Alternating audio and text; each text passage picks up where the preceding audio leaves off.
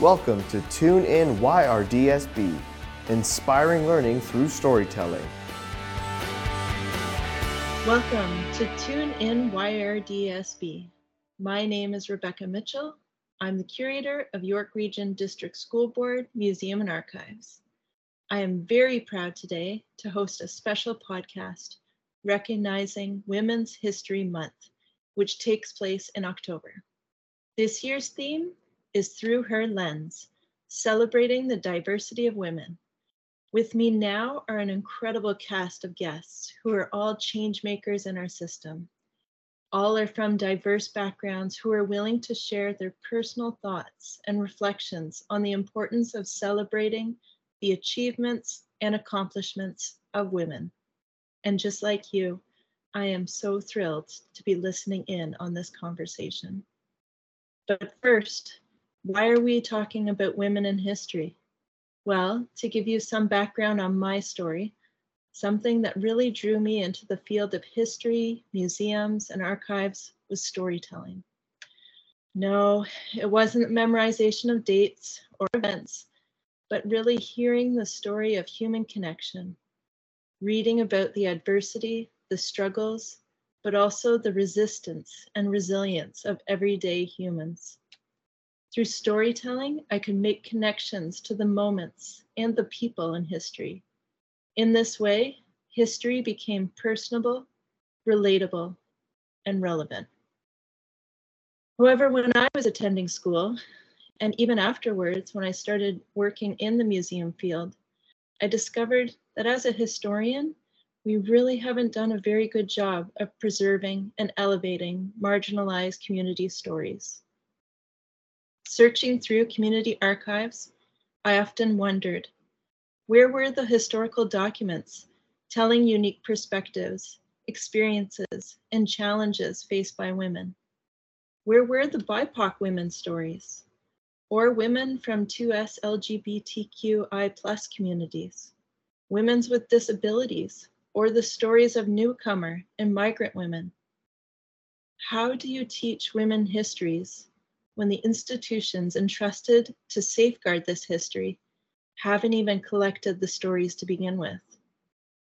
In the past, women's stories were often not collected in museums and archives because they were seen as uninteresting, or their accomplishments were downplayed, undervalued, diminished, and sometimes even, sadly, erased.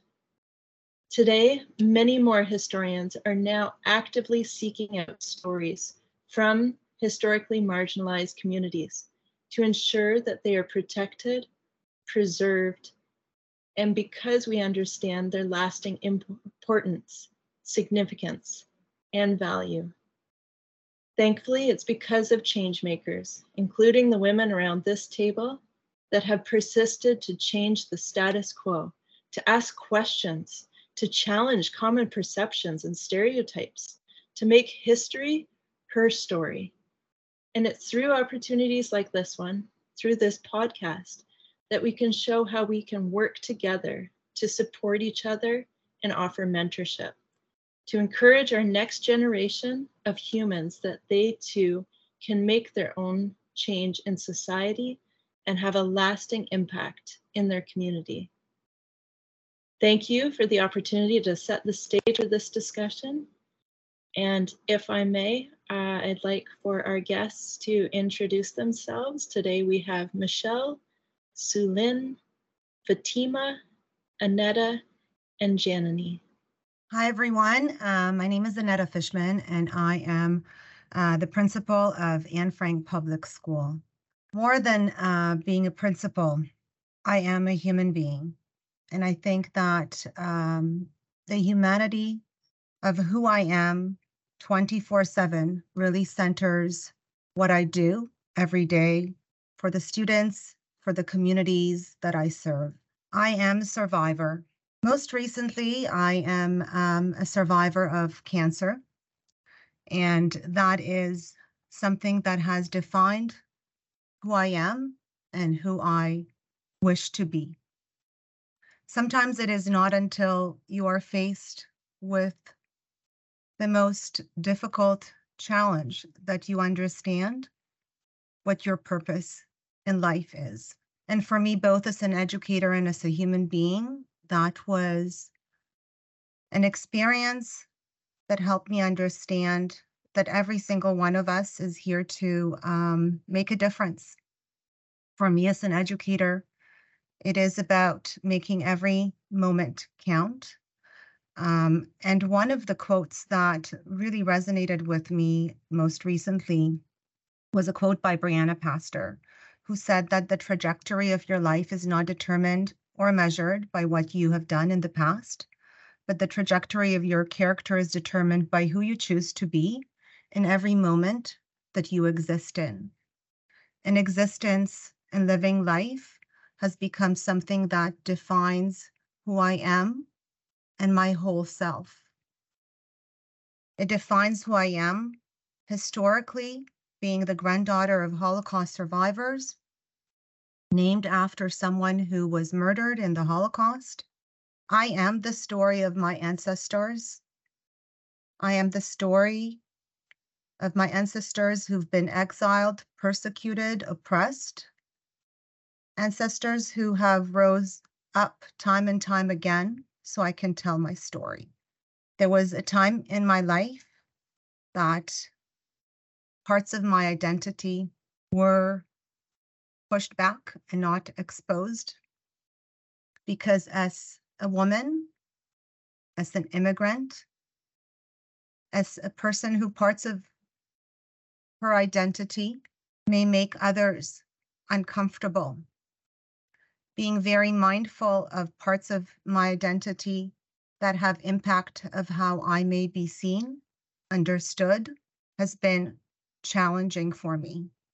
It is interesting, like I said before, that it is only when I came very close to not living, being a stage 3 cancer survivor, that I understood that I need to be who I am and lead with integrity and be there for the students, all students, and all communities in everything that I do.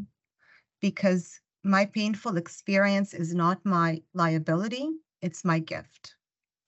It gives me perspective and meaning, and it's an opportunity to find a unique purpose. And it's an opportunity to find my strength. And that's why I'm here. Thank you, Annetta, for sharing your personal story and what brings you to this podcast. Hello, everyone. My name is Jenna Nipadi, and I am a secondary school principal. I currently work in a central role as principal in curriculum and instructional services, supporting programs such as student success, pathways, and secondary programming. What really brought me to education was the opportunity to work with young people who are often not given enough credit for the enthusiasm that they bring to life, their desire for change, and their real interest in innovation. And that is coupled with my own background of having a family that had to navigate the Canadian school system as they fled a civil war, and the desire to really support families in similar situations that are navigating our Canadian school system. And so I feel like we have such great privilege as school leaders to support our communities, specifically our families and students, as well as to really tap into the strengths and gifts of the incredible staff in our schools. And together with our students, with the staff and with the families, such beautiful things can happen for students in our schools when they are hubs for our communities. When we can provide opportunities for all of our students to explore their strengths, to grow in areas where they can be stretched, such beautiful solutions to current challenges can be found in the young people that we serve in our schools. And so as a leader that who identifies as female. I would say that I'm so grateful for all of the women that are in this podcast today, because each of them has had to overcome some major obstacles to be in this position of leadership. And I'm also grateful for all of the mentors, both men and women, who have really helped me to be in at this point, because we all know the types of barriers that exist for women in leadership. And all of us are here today because someone helped to create the space for us to be there. So thank you for inviting us to be part of this podcast. Hello, everyone. My name is Michelle Lynch James, and I am the proud principal of Bill Crothers Secondary School, and very honored to be sharing this space with these women this afternoon or today. It's just wonderful to be here. There are many layers that make up who Michelle Lynch James is, and how I got to where I am today. And like the women on this panel, I too am very grateful for all who have come before me. But I'm a woman in leadership, and that's when I started, it was very rare to see a lot of women in leadership, and in a space in education that was dominated by men. You would see the women in the classroom, but not necessarily the women in the leading roles when it came outside of the classroom. So I'm a woman in leadership that is quite aware of the space that I occupy and the people that I lead.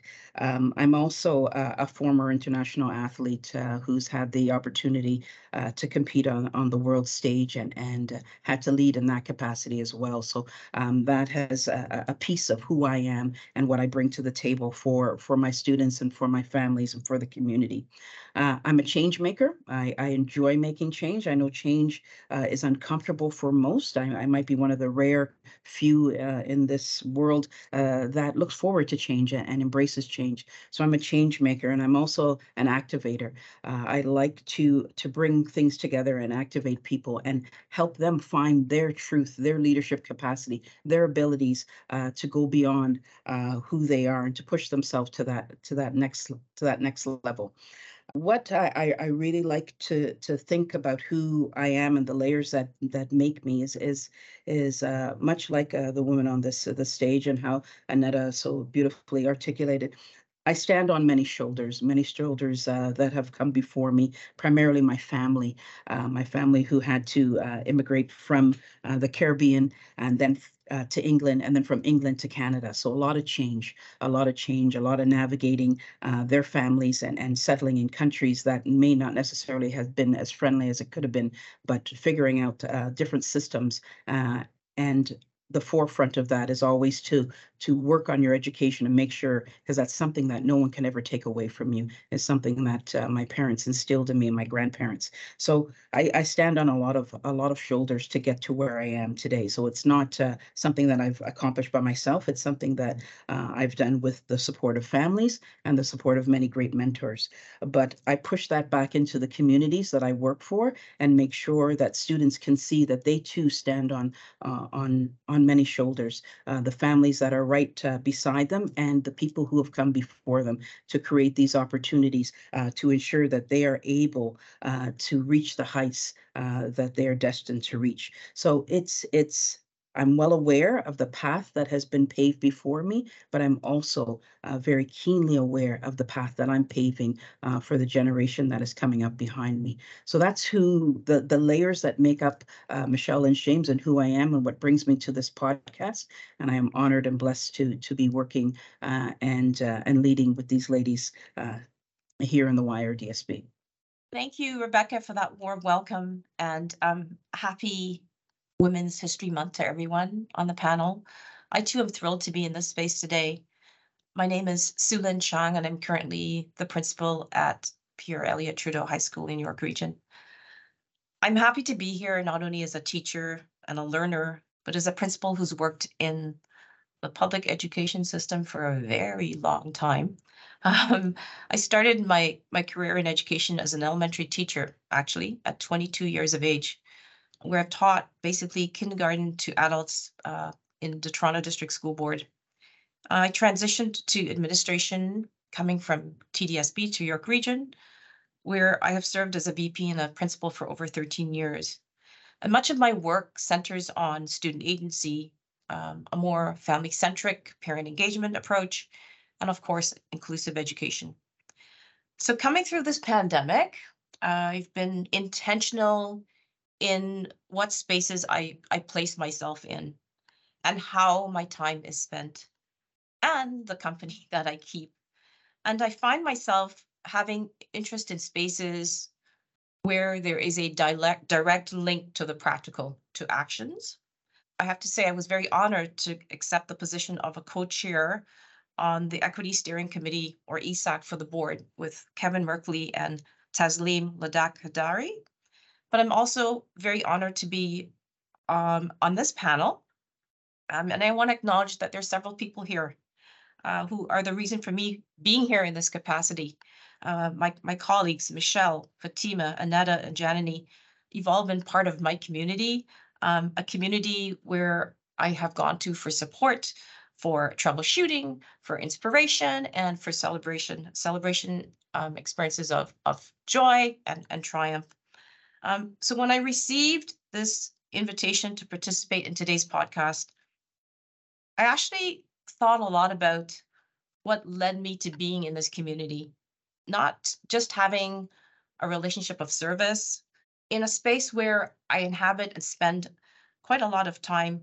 And so I started, like Michelle, to reflect on my own childhood and that sense of community and family that has been a huge part of me growing up. So I migrated to Canada as a teenager and spent my formative years what I would describe as a very, very small town where I grew up in British Guyana. And everyone on my street, in my neighborhood, knew everyone else. We would, as little kids, ring the doorbells and run away, or we would know everyone who was traveling, whose daughters, cousins, or friends were sent abroad to study. We had to all attended the same church, and we were always in our very, it was actually true, our very Sunday best clothing. That was the only time we actually wore dresses as females. On that Sunday, we were invited to birthday parties and celebrated weddings and special events together. So I know when you hear this, as a listener, you're thinking, well, yeah, that can exist in a smaller space. But living in a country as vast and as beautiful as Canada, I count myself lucky if I'm even aware of the neighbors that I live with 2 or 3 doors away from me. So I've been thinking a lot about that and thinking about that whole small community concept and the fact that building community takes intention and it takes work. It's really about building a sense of belonging, which I think is so crucial for our well-being. A sense of well-being, as we know, facilitates connectedness. I bring back that theme of community to speak about because I'm a byproduct of the community that I'm surrounded in and that I live in. I think about the word responsibility when I think about the word community, and I know that it does not exist in a space unto itself, that we all need to take ownership of it and contribute to it. But not everyone is necessarily comfortable with that sense of responsibility and how to navigate it. But oftentimes we just feel responsible for what's immediately within our small circle, whether it's our relatives, our very, very close friends. But I want to say that I'm here thanks to folks like, I'm going to just name them, my sister who works in the development sector focusing on anti-human trafficking, and to folks like a huge mentor and a coach and a friend of mine who is now the director of Peel Board, Rajmi Swaroop. It's folks like this who have demonstrated compassionate leadership, who were always available to listen, who were never more than a phone call away, who were always checking in, who themselves have full plates and lots of to-do lists, but who have undeniably given of their time when I know it wasn't necessarily the easiest thing to do. And so I think I'm living proof of folks like the ones I've just mentioned who are always contributing or giving back to the community. So for me, being a part of this, just being honored to be a part of this very, very special group is meaningful to me because it gives me an opportunity to recognize folks like the Rajmis of this world or the Cecil Roaches of this world who always are giving of their own time. And I hope to follow in their footsteps by modeling the same for the teachers and for the colleagues that I support as well. Hi, everyone. My name is Fatima Jessa. I am just so very honored and come from a place of gratitude to be able to sit amongst my my colleagues and my friends who have been along with me on this journey of leadership in all the spaces that we occupy. And you know, I think about you know, our connections in various spaces and at various times. I am a very proud mother of two lovely adult children, and I am a principal at Aldergrove Elementary and have been here for a few years. It's funny because when we're asked to introduce ourselves, I hear about the wonderful things that everyone else brings to the table, and I'm just inspired to continue hearing more. And I think about all the social identities that, you know, I hold, and how some of them elevate and affirm me in this space, and some of them people might see as outside the box and an othering, but to me they're all assets, and I bring all those to this table. I hold a master's in education from OISE. I am my children call me first generation here, although I was not born here.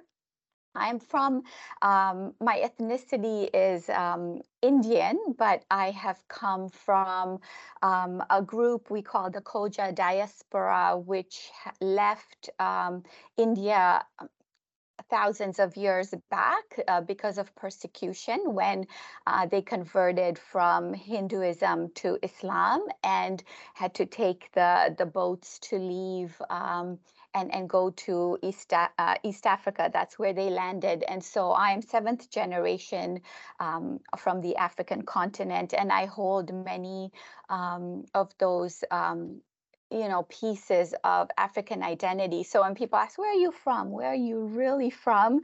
It's a story for me. And it reminds me, and when I keep thinking about and reflecting on my pieces of identity, it reminds me how much intersection we can have within the identity. So I consider myself of African heritage, but not ancestry. I speak Swahili fluently. I speak multiple other languages. I can, you know, read and write Arabic, but can't speak it. I can understand Hindi and Urdu and Gujarati, so some of the Indian languages, which really for me has shown me what an asset that can be, because in community I can interact and understand and kind of feel that empathy towards multiple communities, and I can access multiple sources of knowledge and honoring of multiple peoples when I'm interacting with community. And I feel like that's my genius. That's what I come with, being able to cultivate a place of collaboration and comfort and safety for everyone. I am also what runs courses through my veins, the blood of my ancestors who moved and continued to do civic duty and be in service, who were not satisfied with being put into a box, and who have inspired me very, especially the women in my family who have inspired me to continue to challenge and you know, really disrupt some of those stereotypes and assumptions about what it means to be in the body that I occupy in such public spaces. And so I'm really grateful to have this opportunity to come and be among Sue Lynn and Michelle and Danetta and Janani and yourself, Rebecca, to really share in this opportunity to surface multiple intersections of stories that create the dynamic world that we are living in, right? So thank you for that. Thank you so much, everyone, for sharing a little bit of your stories. I know that for me personally, just hearing those little snippets, it really brought joy to my heart to be hearing them, because being in public history, as I said, that's the thing that really connects me to my job. I was wondering if we could start off by just sharing how we got to this field of education and sharing our unique stories leading up to this point.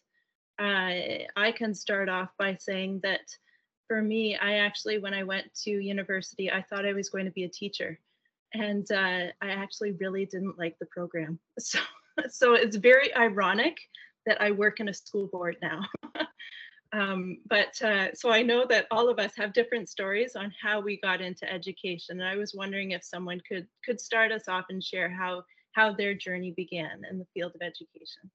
I'm really so honored and grateful to be in such amazing company and surrounded by such incredible and powerful leaders. Janani, Sulin, Fatima, Michelle, your stories inspired and continue to inspire me. My mother is a teacher. So I'm one of those cheesy stories of my mother is a teacher. I thought to be a teacher, but actually never, like, I don't think I wanted to be a teacher. My mother was a teacher in the former Soviet Union. I was born in the Ukraine, and my mother was a teacher in an education system where she can only be part of who she is in order to serve the community that she was in. Parts of who she was in terms of her social, religious identities had to be hidden. And so she wore a mask, and she led and taught and served the community without really being able to be fully who she was as a Jewish Russian woman.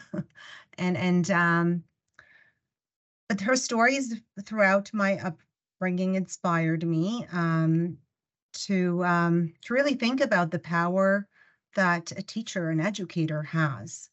And she wasn't a teacher for all of her life. She was a teacher when we were living in Ukraine, former Soviet Union. But when I was 3 years old, I moved to Israel, and I lived in Israel for 10 years, and a very different culture, different language. And my mother was not able to teach in Israel and never went back to teaching. So that was not something that she was able to continue doing. And shortly thereafter, about 10 years later, we moved again to Canada. The realities of those moves, of uprooting families, moving, I found myself teaching as a high school student, but I wasn't sure that I wanted to be a teacher. And it was not until university that that I felt that this is what I needed to do to connect with people and to connect with young people and to help others overcome some barriers. I realized the power of education and how important education is in order to be able to move forward and to survive. And Michelle, some of the things that you were saying around the value of education and how that became something so important for my parents. It's like, no, there's no choice. You're going to university. You have to have an education. This is something that you have to do, because if you want to survive in this world, if you want to be able to make a difference and to be seen and to help others be seen, the root is education. And so I found myself in the field of education. couldn't get a job in the public school system because when I graduated in 96, boards amalgamated and people lost jobs. And I was newly married at 21 and I needed a job and needed to pay rent. So I found myself working for half the pay in a private school system. And I was there for 8 years before being incredibly fortunate and really fulfilling my dream of being able to serve in the public education system. I value my experiences in the private system. I've learned so much, but I'm consider myself really lucky to have been able to join York Region District School Board and to be able to learn and grow and help create the conditions together with incredible colleagues for students to achieve and to find their success in the education system. So that's kind of how I ended up here. A little bit of that, a little bit of this, but grateful. How I found myself, it's Michelle, and how I found myself in education. There's a joke amongst some of my inner circle friends is that for me, it was a happy accident coming into education. As a young person, as a teen, and as a student, I was always teaching. I coached. I worked in the community as a teacher. I tutored as a child. I did a lot of things and hustled as a teacher, but I never studied teaching when I went to university. I was directed towards the law because there was a lot of lawyers in my family, and the expectation was I was going to join the family firm and work with my siblings, which I never really thought about. I just did what I was told to do, right? I didn't really have an idea of my career because that was sort of path carved out for me before I could even think about what my career was. And the happy accident started when a friend of mine who was a teacher asked me to come to the school and speak to students about law school and going to law school and being a lawyer. And they had many people there. And many careers for the young people to explore and ask questions.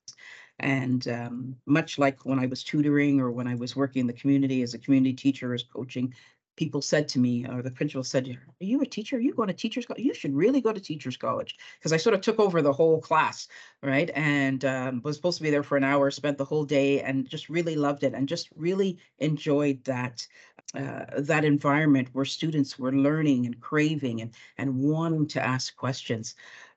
So after that, I had many people asking me to apply to teachers college, and I had already finished university and I was studying for the bar at the time. And I did apply, and I sort of abandoned that idea to go to law school, to finish law school, and I went into teaching.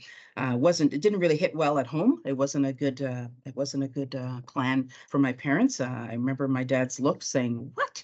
Like, this is not what I came to Canada for," right? You're not following the blueprint of our immigration plan, right? But it turned out pretty well, and I am the only teacher in my family, and I'm very proud of that. But at the same time, it has given me that opportunity to really give back to my community. Some of the joys that come when people see you as a teacher. I grew up in inner city Toronto, Midtown Toronto, and I never had a racialized teacher. None, zero. In Midtown Toronto, I didn't have any, not one in the whole school. From going to school, elementary school, right up to high school, I didn't see a racialized teacher until I went to university. And when kids see me as a woman, as a racialized leader, there's some huge joy there, and there's also some huge relief for families where they can come and be their authentic self because they can sit down and talk to you, and there's not a lot of explaining or a lot of code switching or a lot of backpedaling and feeling guilty that they are not fully present in their child's education. So I make that part of my leadership. So coming into education, as I said, a happy accident, but something that I think was destined for me. It was part of my path, but I didn't realize that was part of my path until that one day that I came to a middle school and was presenting in front of students, and the joy that day has brought me, and the continued joy that I have today has been unreal. So teaching has also filled my cup and given me the opportunity to give back in that capacity, not only to my school community, but to the greater community that we serve here at YRDSB. I'm thinking about, wow, Michelle and Annetta, that's very, it's powerful, right? To hear everyone's traverse into education. I feel like I've always wanted to work with children. Like that was, it didn't matter how I did it, that's how I was going to do it. I wanted to be a pediatrician. If you had asked me this question in my teen years, I'd be like, oh, I'm going to be the doctor. And that was something that I really wanted to fulfill as part of my nurturing tendencies and supporting and being the eldest in a large family, and, you know, really kind of, although if you knew me as a little child, I was the one who was a teacher and the boss lady when we were playing house and, you know, go to school, and I was the teacher and the principal. So it's very interesting where my passion for working with young ones started. But when I was in high school in YRDSB, the guidance counselor actually said, oh, you don't need to go into that. You don't need to go to the pathway to be a doctor. Why don't you just do ECE at that time? ECE, just go to Seneca College and do ECE. And it was, now that I reflect back, it was something that, you know, I could have challenged. But I also, on the one side, I'm getting that from a system. On the other side, I was getting it from home. Oh, you should go into something where you can finish up your degree, because that was a necessary requisite.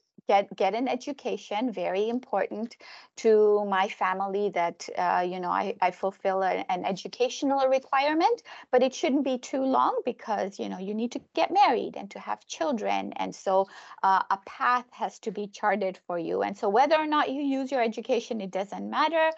But, you know, choose something that is not going to take you 8 years. It should only take you a short amount of time. And so there went my, you know, dreams of being a pediatrician, and I did choose ECE. However, I was like, I'm not going to go to college. There's nothing wrong with the college pathway, but, you know, it was a choice to go into university and to really try to challenge that assumption and stereotype about where, you know, a person who, again, who visibly looks like me would be placed. I feel like, to Michelle's point, when as an educator, when you know, other communities, families see me, I recall I didn't have representation of staff or teachers that looked like me, professors that looked like me.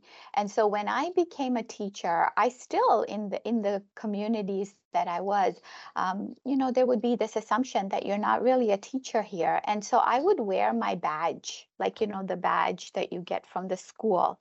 And that would be like, yes, I'm a teacher. So having to overcome and disrupt those assumptions that people make has been like a constant challenge that, you know, I continue to develop even through my life. I feel like I could have just, you know, stayed as an ECE, but my husband was, no, I think you are destined to do more than more, because you can fulfill something, you can actualize to your fullest potential. And so, you know, even after I got married, I went back to school and continued furthering my education so that I could be, you know, a teacher and then move into the education.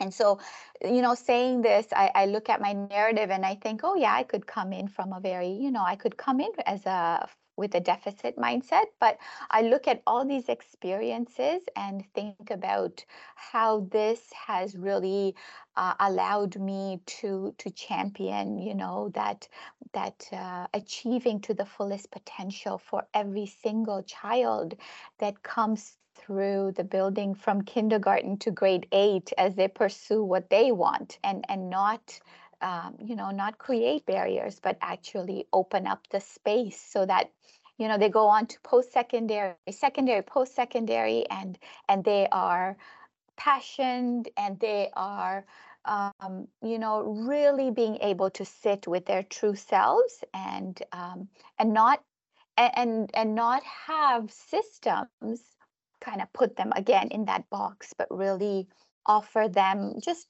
by my story that you can choose where you want to go. It's not easy. There's multiple things to go through, but it can be done. So yeah, I this is this beautiful space now that I can sit and talk about my experience through education, and I continue to evolve. Love learning. So this is going to be a lifelong thing, and that's what I love about where I'm at in this moment. So, these are fascinating stories. Mine is like totally opposite. So I'm the third. Yes, I have to think about that. I'm the third of 4 children, and I really tried to grasp chemistry and to embrace it to its fullest, because my first love was to go into, like you, Fatima, into medicine. I wanted to go into specifically naturopathic medicine. I have a love for the outdoors, and I have a love for adventure and for sports, and I live my life embracing that every single day, to be very honest with you. Gets me into trouble. Needless to say, I think I just fell into education. I have always loved children. I think anything miniature. So I have like 3 cats, kittens, dogs, turtles, birds. Like growing up, we had, I don't want to say a farm, but it felt like anything that I could bring home, nurture was there. And so I'd be the first one to babysit anybody's child, whether they were physically challenged, cognitively challenged, it didn't matter. I loved anything tiny, tinier than me, because I guess I wasn't such a large kid growing up, although I thought I was, even now. Anyway, so for me, my family really struggled. What are we going to do with you, Sunan? Okay, you're not the most brilliant academic individual in mathematics. You're not coming home with A's on your reports. I was quite happy to be the mediocre middle child, because then there weren't any expectations of me. And then I could be outdoors with all the boys. That's typically what I did. Climbing trees, experimenting on bikes, all types, motorized, non-motorized vehicles, really living, I want to say, an outdoors lifestyle, which didn't require formal schooling. But that wasn't going to be, because I think it's just a Caribbean, a West Indian, New Canadian experience. You are hammered with, you have to go to school. You have to go to university. I don't care what else you do. You have to finish your education. And so that was very, very key. So I decided at 16, when I left high school, that I guess I'm going to take a Bachelor of Education, and I guess I'm going to go pursue education. And actually, I kind of loved it. I fell in love with working with, I don't want to say kindergarten age children, but they were elementary age children. Kindergarten age children really scared me, actually. But I fell in love with working with elementary students, and there I worked for 14 years and enjoyed every minute of it, but also wanted to challenge myself, because I often felt I had lots more to give of who I was. I had a lot of energy, and I wanted to explore what other kinds of challenges besides education I could, put on my plate. And so I never in my wildest dreams wanted to go into administration. In fact, I always thought to myself, shouldn't the best be in our classrooms serving our students? And so when there were opportunities that opened up, or doors that opened up, sure, I'll take that course. Sure, I'll try this. And sure, that's how I stumbled upon where I am right now. And I'm being very, very honest about this. I don't think my parents had very high expectations for me. I am female. You're the happy-go-lucky one, just go get married, have a couple kids, and marry somebody who is going to be able to take care of you. I didn't do any of those. I actually adopted my own child, and although I've come from, I want to say, a family of privilege, I'm also in a space right now where, again, what I had referred to earlier, that I'm very choosy about who I want to spend time with and the spaces that I want to spend time in. And so for me, I think, how did I end up in the field of education? I think I've fallen in love with it. I've fallen in love with every September, that sense of excitement. I love the fall. I love the building. I love the challenges of building and co-creating. And I also love being able to engage a population, whether it's students, but mostly I'm drawn to parents as a parent myself, of trying to find out how I can truly work in partnership with parents so that it's not, school isn't seen as school centric, that thou shalt, but more walking alongside them to build an understanding of their child and to build an understanding of who I'm actually serving. And so for that reason, I think I continue to do what I love to do, and I'm excited every day to wake up and to embrace the newness of this world or this field of education.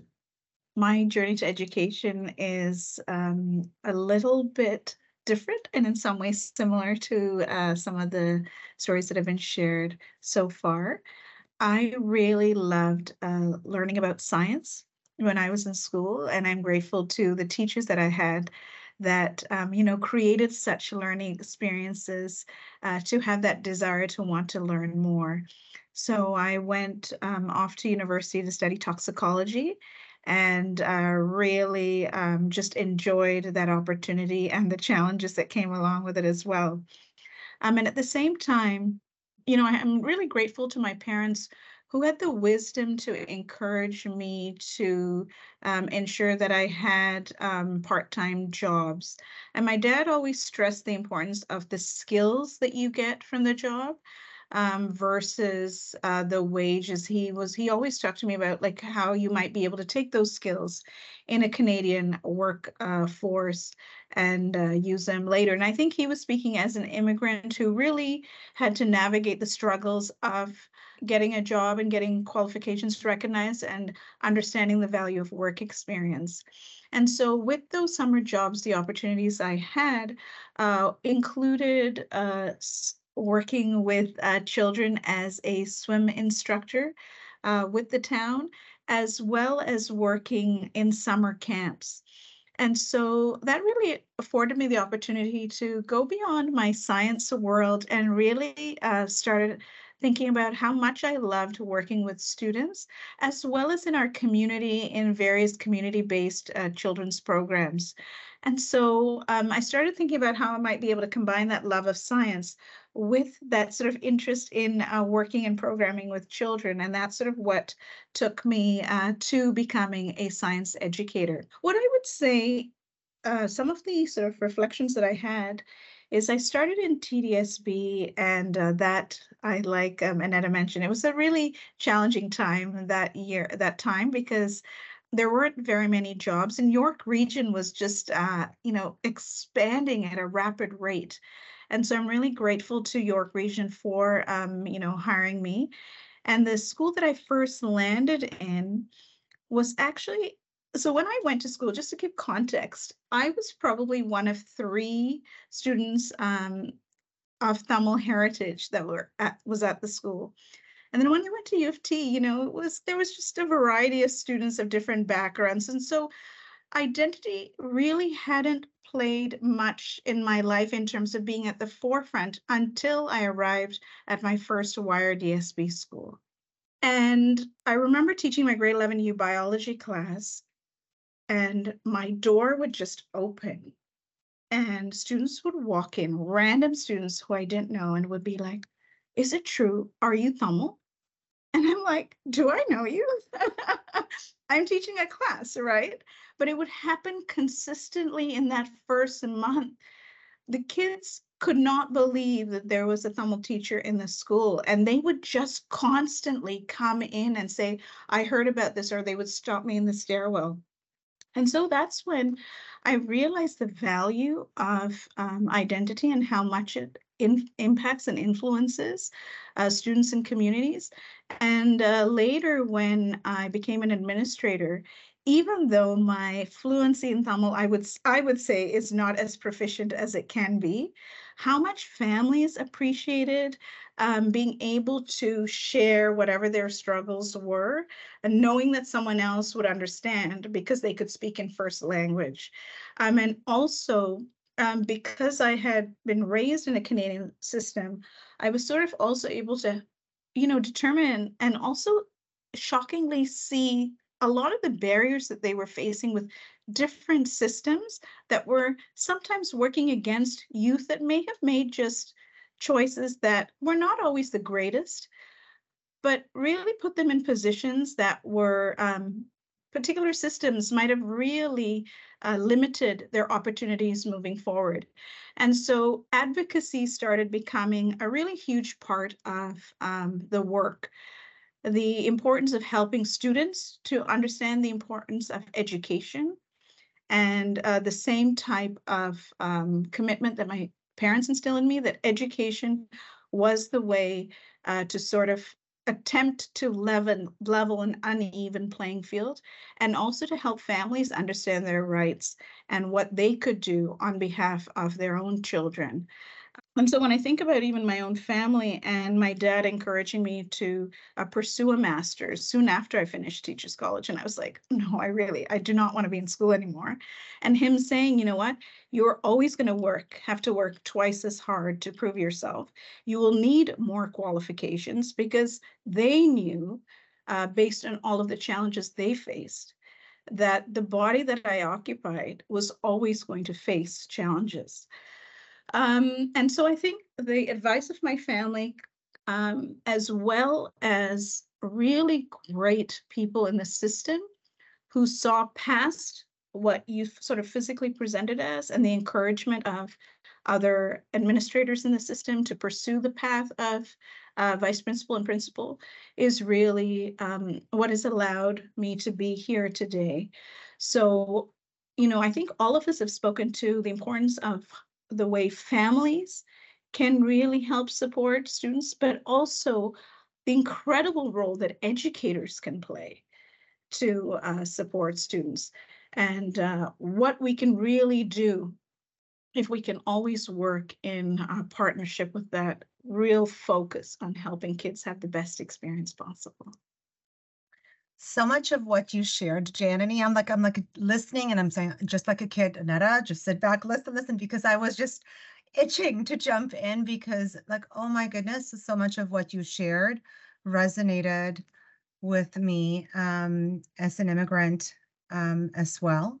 And I was mentioning before that I started my career in the private system and then ended up in York Region. I was ended up at a school that was predominantly Russian speaking, and Russian being my first language, although I haven't used it much growing up.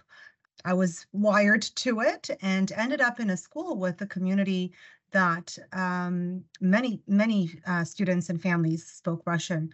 And I think that was the moment that I understood the power of affirming identity, being able to connect with families and communities through language and common experience, and the experiences, and the power of that was so significant.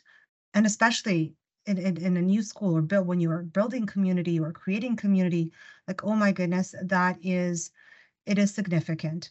It also made me realize that, and be very mindful of the identities that I don't have enough knowledge and information about, and to always think about, what do I know, what do I not know, and what do I need to possibly unlearn, relearn, and learn about community members, so I can connect with them on various levels as well, and make sure that I'm not missing anything, or I make sure that I'm not erasing anyone's experience. So this was like a continuous, like throughout my career, this is something that has always been on my mind, the power of connection, and that being mindful of other members of the communities that in my care that I want to make sure that I'm not missing, because not knowing is not an excuse. And I'm very hard on myself as a school leader, to make sure that I'm not missing anything, and to make sure that every single child in my care is, and every family is seen, and is seen for who they are and the promise of who they can be, in our educational system. I remember when we immigrated to Canada, and in grade 8, being an ESL student at the time, that was my first experience of family studies and industrial arts. And I'll share a little story, because that is a story that I go back to as a woman, and I remind myself of the power of possibility. So those who know me now know that there are many things that are important to me, in terms of self-care right now. In grade 8, things were a little bit different, and I questioned and challenged systems even then. The boys and girls in grade 8, when I went to school, were divided into classes. The boys went to industrial arts and the girls went to family studies. And that made me, very upset, because in my, 12-year-old, no, 13, I was 13 already, 13-year-old at that time, I said, this cannot be possible. And I'm going to go to I want to do industrial arts. My father is a plumber by trade. He's in construction and drove taxi when we came to Canada. And I'm doing industrial arts. I'm not going to be sewing shorts. And so I ended up, my parents did not speak a word of English. They signed whatever papers I gave them, and I ended up in the industrial arts class. I was the only female identifying student in the class, and we had to build a bird cage. My father is a plumber, he's in construction, he's a builder. Like I knew how to build. And that was something that I said, I'm going to build the best bird cage and show them that girls can do it too. And anyways, at the end of the year, this whole culture of grade 8 awards, everything was really new. And although my parents' education was very important, and I came from, a math and computer science program in my elementary school in Israel, but I made sure that, my award, my goal was to get the Industrial Arts Award that year. And my dad, I couldn't, he smiled year to year, because I did get the Industrial Arts Award in grade 8. And that was something that I go back to, because in terms of shaking stereotypes and disrupting systems, or changing expectations, and really believing and saying, look, anything is possible, because I can do it too, and that is in me as a leader. Like there is no, like everything is possible. But it is about community, and it is about working together, and challenging systems, and challenging expectations, and moving each other forward together. It is something that stayed with me, and I go back to that story, because believing that anything is possible is so needed at our core as leaders and as educators, and seeing the possibilities in children. You know what, Annetta? So you started talking, and I'm listening to Janity thinking, okay, my drive and my fight to be who I am right now, okay, as a woman who is, oh yeah, I just turned 60 not too long ago, has been one of, thank you, Mom, for putting me in a very traditional role. Thank you for compartmentalizing me and defining my boundaries. But you don't know anything about me. And I'm going to defy all of those roles. All of those boundaries you've put in for me, And so when I listened to a number of your stories, you have had very supportive parents encouraging you to continue your education, to get your master's, etc. My mom has been, you just stay at home, be a wonderful wife, raise lovely children, because that's what my mom did. And she did an outstanding job. But I thank my mom at the age of 91, and she's still very, very cognitively there and very, actually, she can walk a whole lot faster than I can when I was on my crutches about a month ago. Very embarrassing. But I love her because I am a product of her limitations, her boundaries. And I think I've often, and my daughters often asked me, you're crazy. You're supposed to be my mom. You don't act like a mom. And I'm glad that I don't. I'm very proud of that. I'm very proud of who I am, sitting here, listening to your stories. And I'm thinking to myself, I want to continue in the field of relationship building, in the field of connectedness, in the field of, as I mentioned earlier in the beginning, of building community, because I don't want any person, whether they identify as they're assigned female at birth or they identify as a non-binary, to be living in a box, to be living in boundaries that have been superimposed on them. And I think that's why I continue to do the work that I do. I've got this little fighter spirit in me that I'm going to explore, and I'm going to be, whether it's conquering a Via Ferrata in Italy or in Vancouver, where I broke my leg recently, or whether I'm track racing on a motorcycle at 250 kilometers, I am going to defy the odds, because it was defined for me from day one, growing up and all through my formative years. And guess what, world? You have no clue what's going to hit you. And so I come with that spirit and that energy. And oftentimes I'm meeting a number of parents who believe that I come from a very similar ethnic background.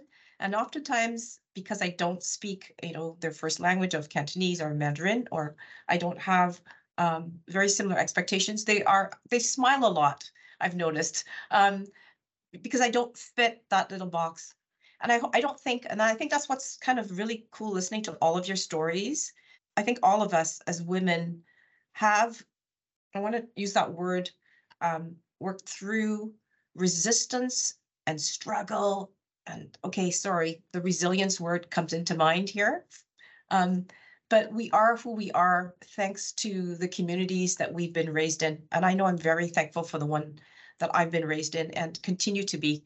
And so when I look around this room, this virtual room, I know there are many more Fatimas, many more Annettas, many more Janines, and folks, many more Michelles, who I'm so proud to be in relation with, who I'm so proud to be connected to. And I think this is why I continue to do what I do. Rebecca, if I may, I'd like to just step back and touch on something that many of the ladies have said today, that about representation and not having that representation or being that representation in their field, either when they were teachers, vice principals, or principals. And I just wanted to stress the point that, like, representation for our students has always been important, but it hasn't always been there. As a woman or as a racialized person, you didn't have that representation.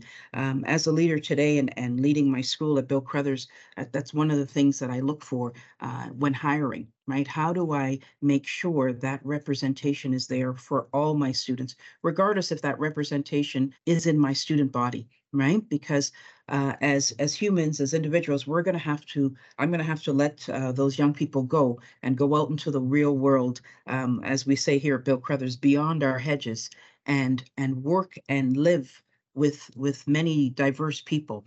And the first training ground here to work and live and understand people and see them and work with them and live with them from the lens that they're coming from starts in school.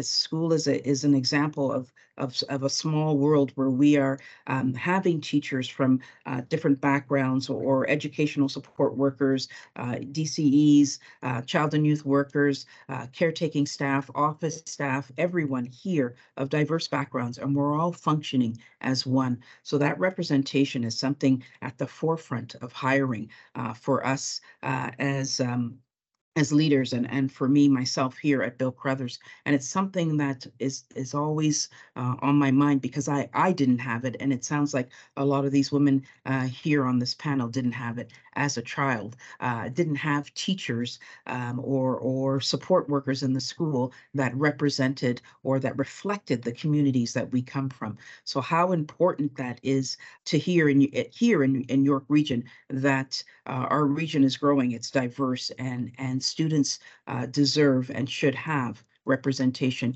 in front of them, in the classroom, outside of the classroom, and everywhere we function here as a system, both on the education side and on the business side. So how important that is, and how odd it is, and maybe not odd, for all of us to say that we didn't have that much or any growing up, but now students under our leadership will have that, right, here in York Region. Thank you all for that. I'm jotting down some notes and talking, representation, pathways, mentorship, community, belonging. These are all really powerful themes to be thinking about, and to be hearing personal stories to be shared. And I think once again, I'm just grateful to be listening in on this. One of the things that I jotted down here was the pathways piece, and I find that it's really interesting to hear from you all how there wasn't really a direct path to be in education, and also to be thinking about the struggles and challenges along the way. If we're thinking about our students, what recommendations or what insight would you give to them to be saying that perhaps, your pathway may not be clear coming right out of elementary or in, secondary school, that there might be opportunity for change or a different pathway forward? Well, I could start. I think it's important that all of us in education try to emphasize the importance of students really developing their interests and skills. And that can be both in the classroom, but also outside through the variety of co-curricular activities that we have in our schools. And I think the more that we can encourage students to take as a variety of courses, say at secondary as possible, we help students to broaden their exposure to a variety of subject areas, so that if you were brought up in a specific way of thinking, that your mind is exposed to a variety of, when we talk about diversity, we're also talking about diversity of thought, right? And at the same time, perhaps looking at education as a way to develop transferable skills rather than just a means to an end. Because if we look at the current data out there, each person may not anymore have this one job for, their entire career, but needs to be versatile enough to be able to move between careers, to be able to take those risks to move between positions because they have aspirations that might change, to recognize that life is filled with change. Our personal circumstances might change, and yet we shouldn't feel stuck because of the change around us. Michelle spoke earlier about, her ability to embrace change. And I think if we could help students to be able to respond to change, in doing that, it's through the skills and the interests and the knowledge that we can help students to develop. So I think the best we could do for our students is to help folks understand that there doesn't have to be a linear path. While we might not need to have the path carved out right away, we should try and explore as many options as possible. And I think that's something we have a duty to do as school staff, to support that. just thinking as you're speaking, Jenny, such wisdom, right? Like in terms of where we, how are we supporting our future generations? And we think about, 7 generations down. And it's almost like for me, there's like 2 pieces that I'm holding as mutually important. One is the system itself, and the system not replicating the biases and the streaming that that happens sometimes unconsciously, sometimes consciously, to stream pathways and to not look at the interests and visible interests and geniuses that our students bring every day, and the gifts they bring, and not nurturing them because there is an imposition of the system to create a pathway or a narrative of a particular child or particular community or something like that. So that requires like a system, like disruption. And while I feel like we are beginning to talk about it and beginning to do the hard work that is required to disrupt it, there is a ways to go in an evolution of the system and all the pieces that are required to go along with it. And to your point, Jenny, also on the other side is to how do we build that? I know there's so many words that we used to use previously, and now we challenge ourselves in terms of how do we internally not oppress ourselves, because society is oppressing us by putting us in that box. And so, Sulin talks about watch out, there's a fire in me. There's a fire in all of us that has been fermenting, that has been ignited to challenge and to disrupt and to self-actualize. And so how do we nurture that spirit within, that we can support nurturing that spirit in this system, so that if a child moving through the system then has barriers and has access, because we've all had it. If we unpack everybody's story, we've all had those pieces where we could have gone one way or the other, and we chose the other way, which is not this other way, and that's why we've landed here.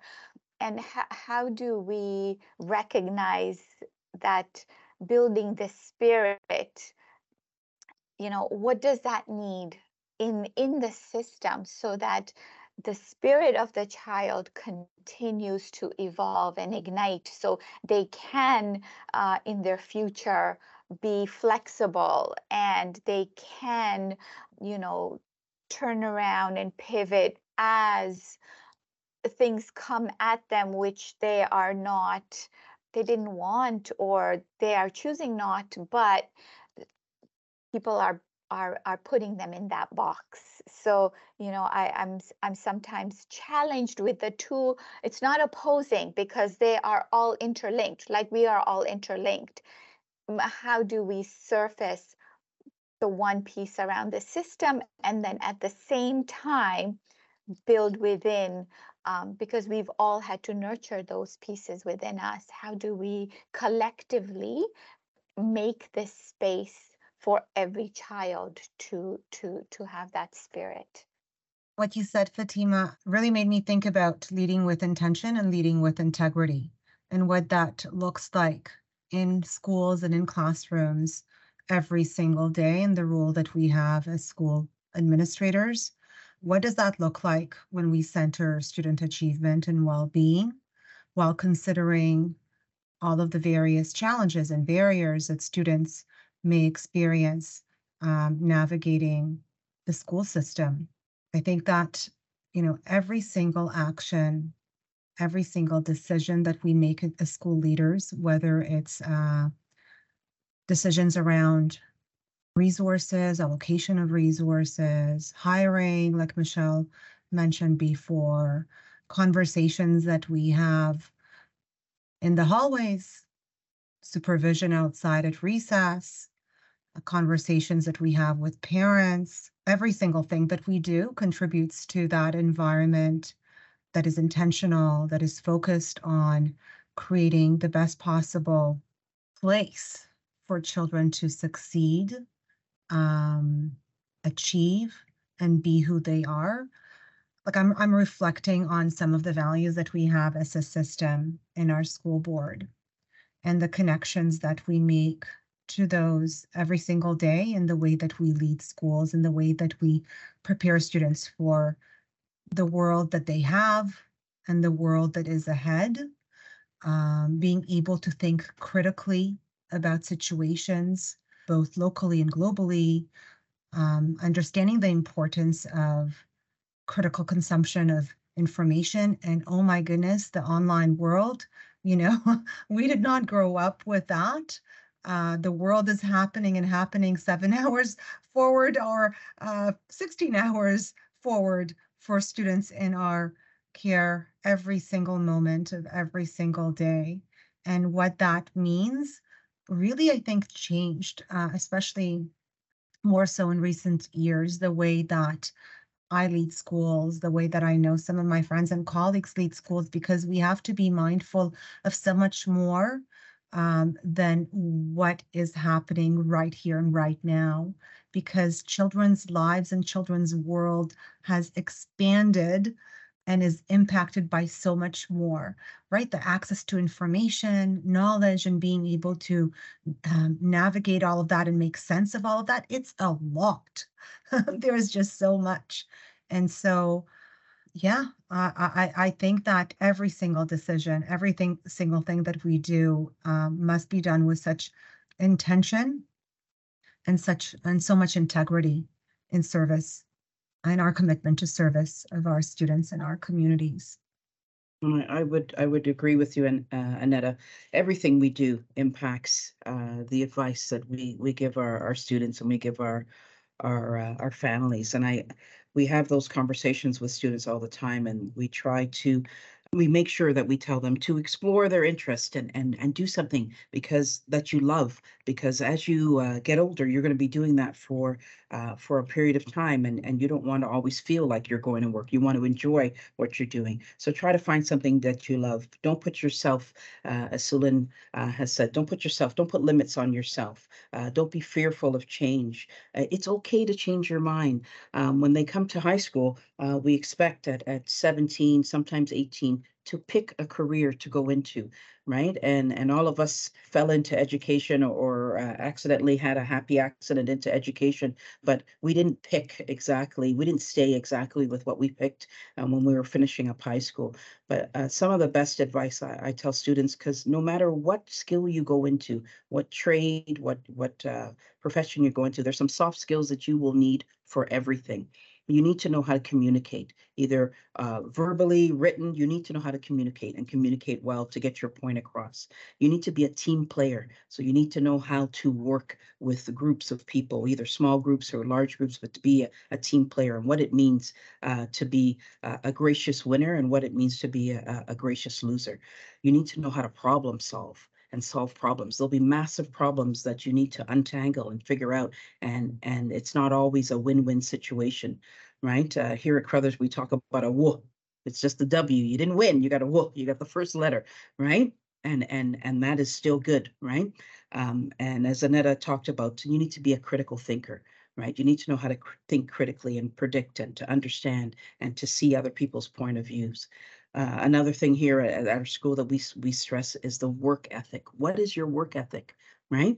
We know sometimes we slack off and so forth, but you need to know how to put in the work and how to have a strong work ethic and how to manage conflict. And one of the biggest things that is surprising to families, I say they need to be creative. You need to know how to be creative, right? I'm preparing you for a world that I don't even know what it'll look like when you get to our age, right? There are jobs that are out there or professions that are out there that are they're unexplored yet. You're going to dive in and expose that to the world, right? I often think about the world of apps and so forth when they first came in, and how we weren't prepared for that. And now everything has an app. There's so many apps, right? You want to go on a plane, you have to download the app, right? And it's a lot. It's crazy. So I think that we should always have to be prepared for these worlds. But those soft skills, students need to know how to manage soft skills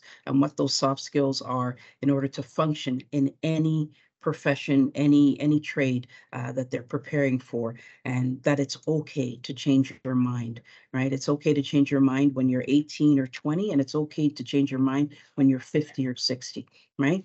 As long as it's making you happy and it's something that you want to explore, do it, because a life with regrets is not worth it, right? It's better to try and to feel and to say, hey, well, that's not, I tried and it didn't work out, but at least I know that that's not for me. I'm gonna pivot and find a different direction. So those soft skills in the world that we're preparing students for are crucial, and they hold more value than the curriculum that we're also teaching them at the same time. I'm gonna say to all of that, I think it's thriving in a world of chaos.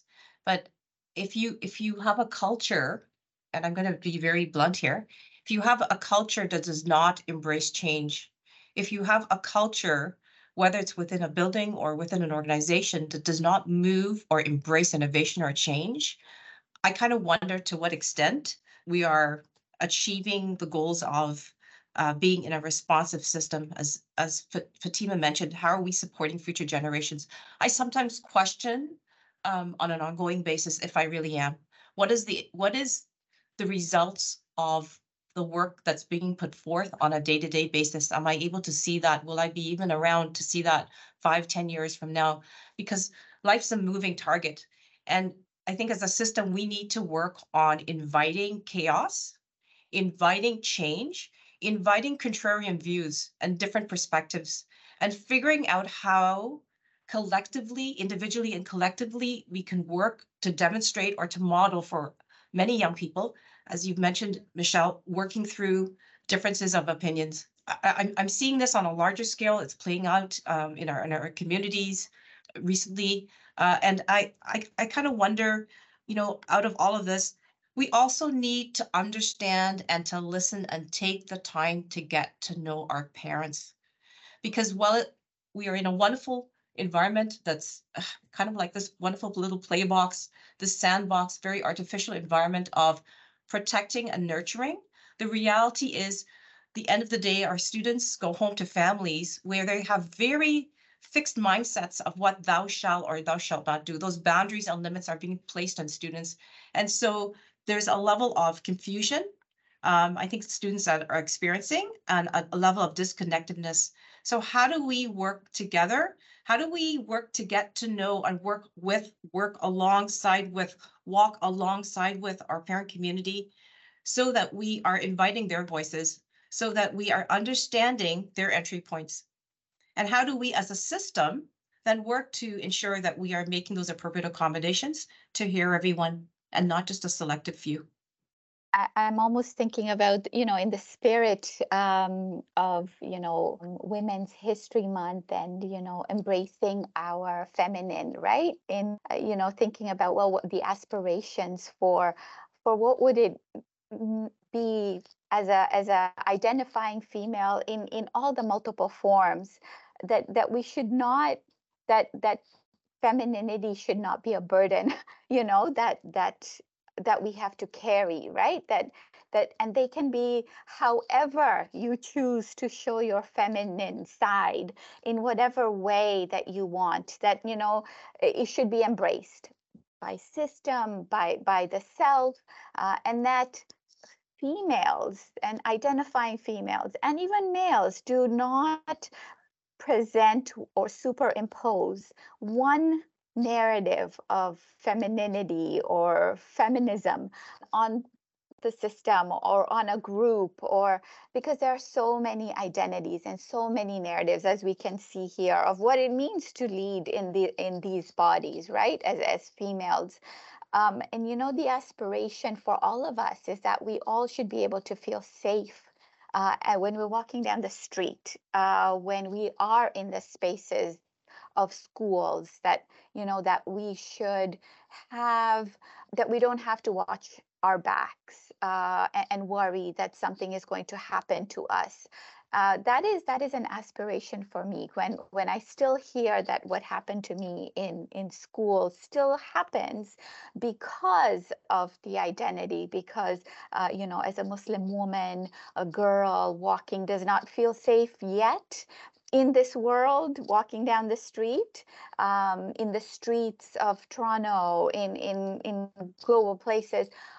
That is an aspiration for me, and a hope that in our little microcosm of the world, if we can, like Sue Lin says, create understanding, embracing, and affirming all females and female bodies, that we can one day, in our lifetimes, be able to hear that, what, I'm okay. I feel safe. It's starting, but it's still, that's that aspiration piece, Rebecca, when you mentioned about, what do we hope for our future? Fatima, I'd like to build on that because I think you raised a really good point. So as we aspire for what we, ideally hope for, we can all work together to uplift and help women succeed. Because when we do that, we're not just doing it for school leaders, we're actually helping all young girls and all females do well, because every female identifying person is a daughter, it's a mother, it's a sister, it's a grandmother, it's your neighbor. Our communities, both locally and globally, are strengthened when women succeed. So I feel like that is something that we have to, help others remember as well. As a mother of 3 young adults, 3 young men,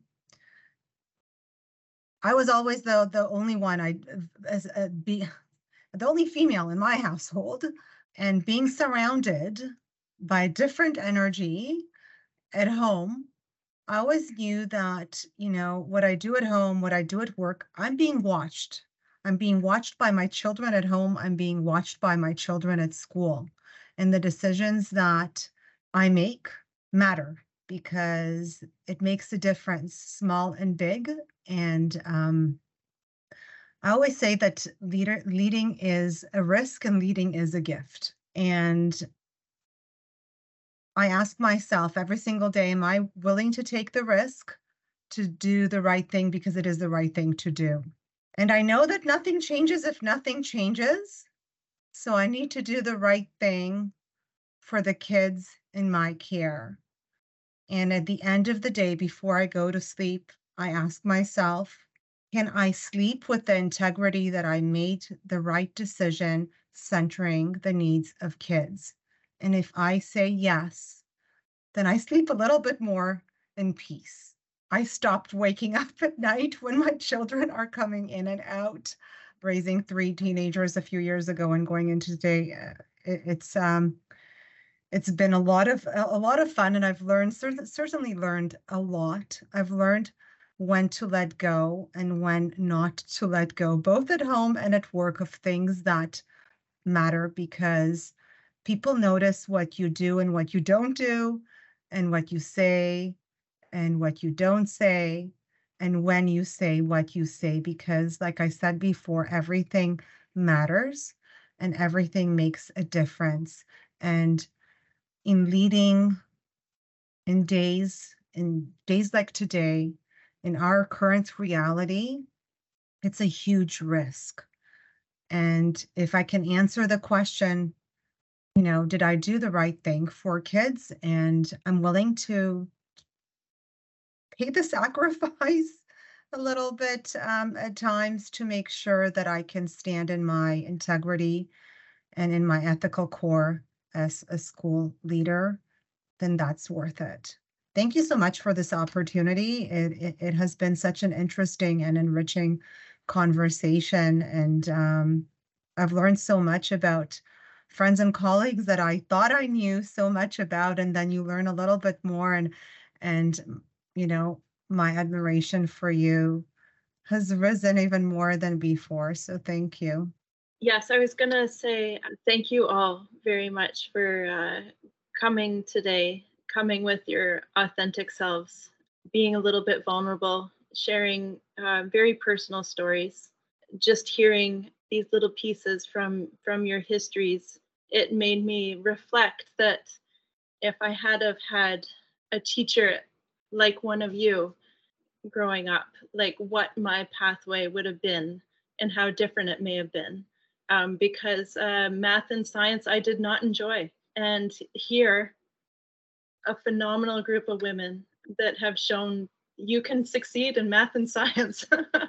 So personally, I want to really thank you for being these leaders, for taking these chances, for leading with integrity, like Annetta said, for standing on the shoulders of your ancestors, and for providing hope for our future generation of students, because I think that for the people that are listening to this podcast, they will find inspiration just like me. So many thanks. Thank you for joining us for Tune In YRDSB. Please join us next time to continue the conversation.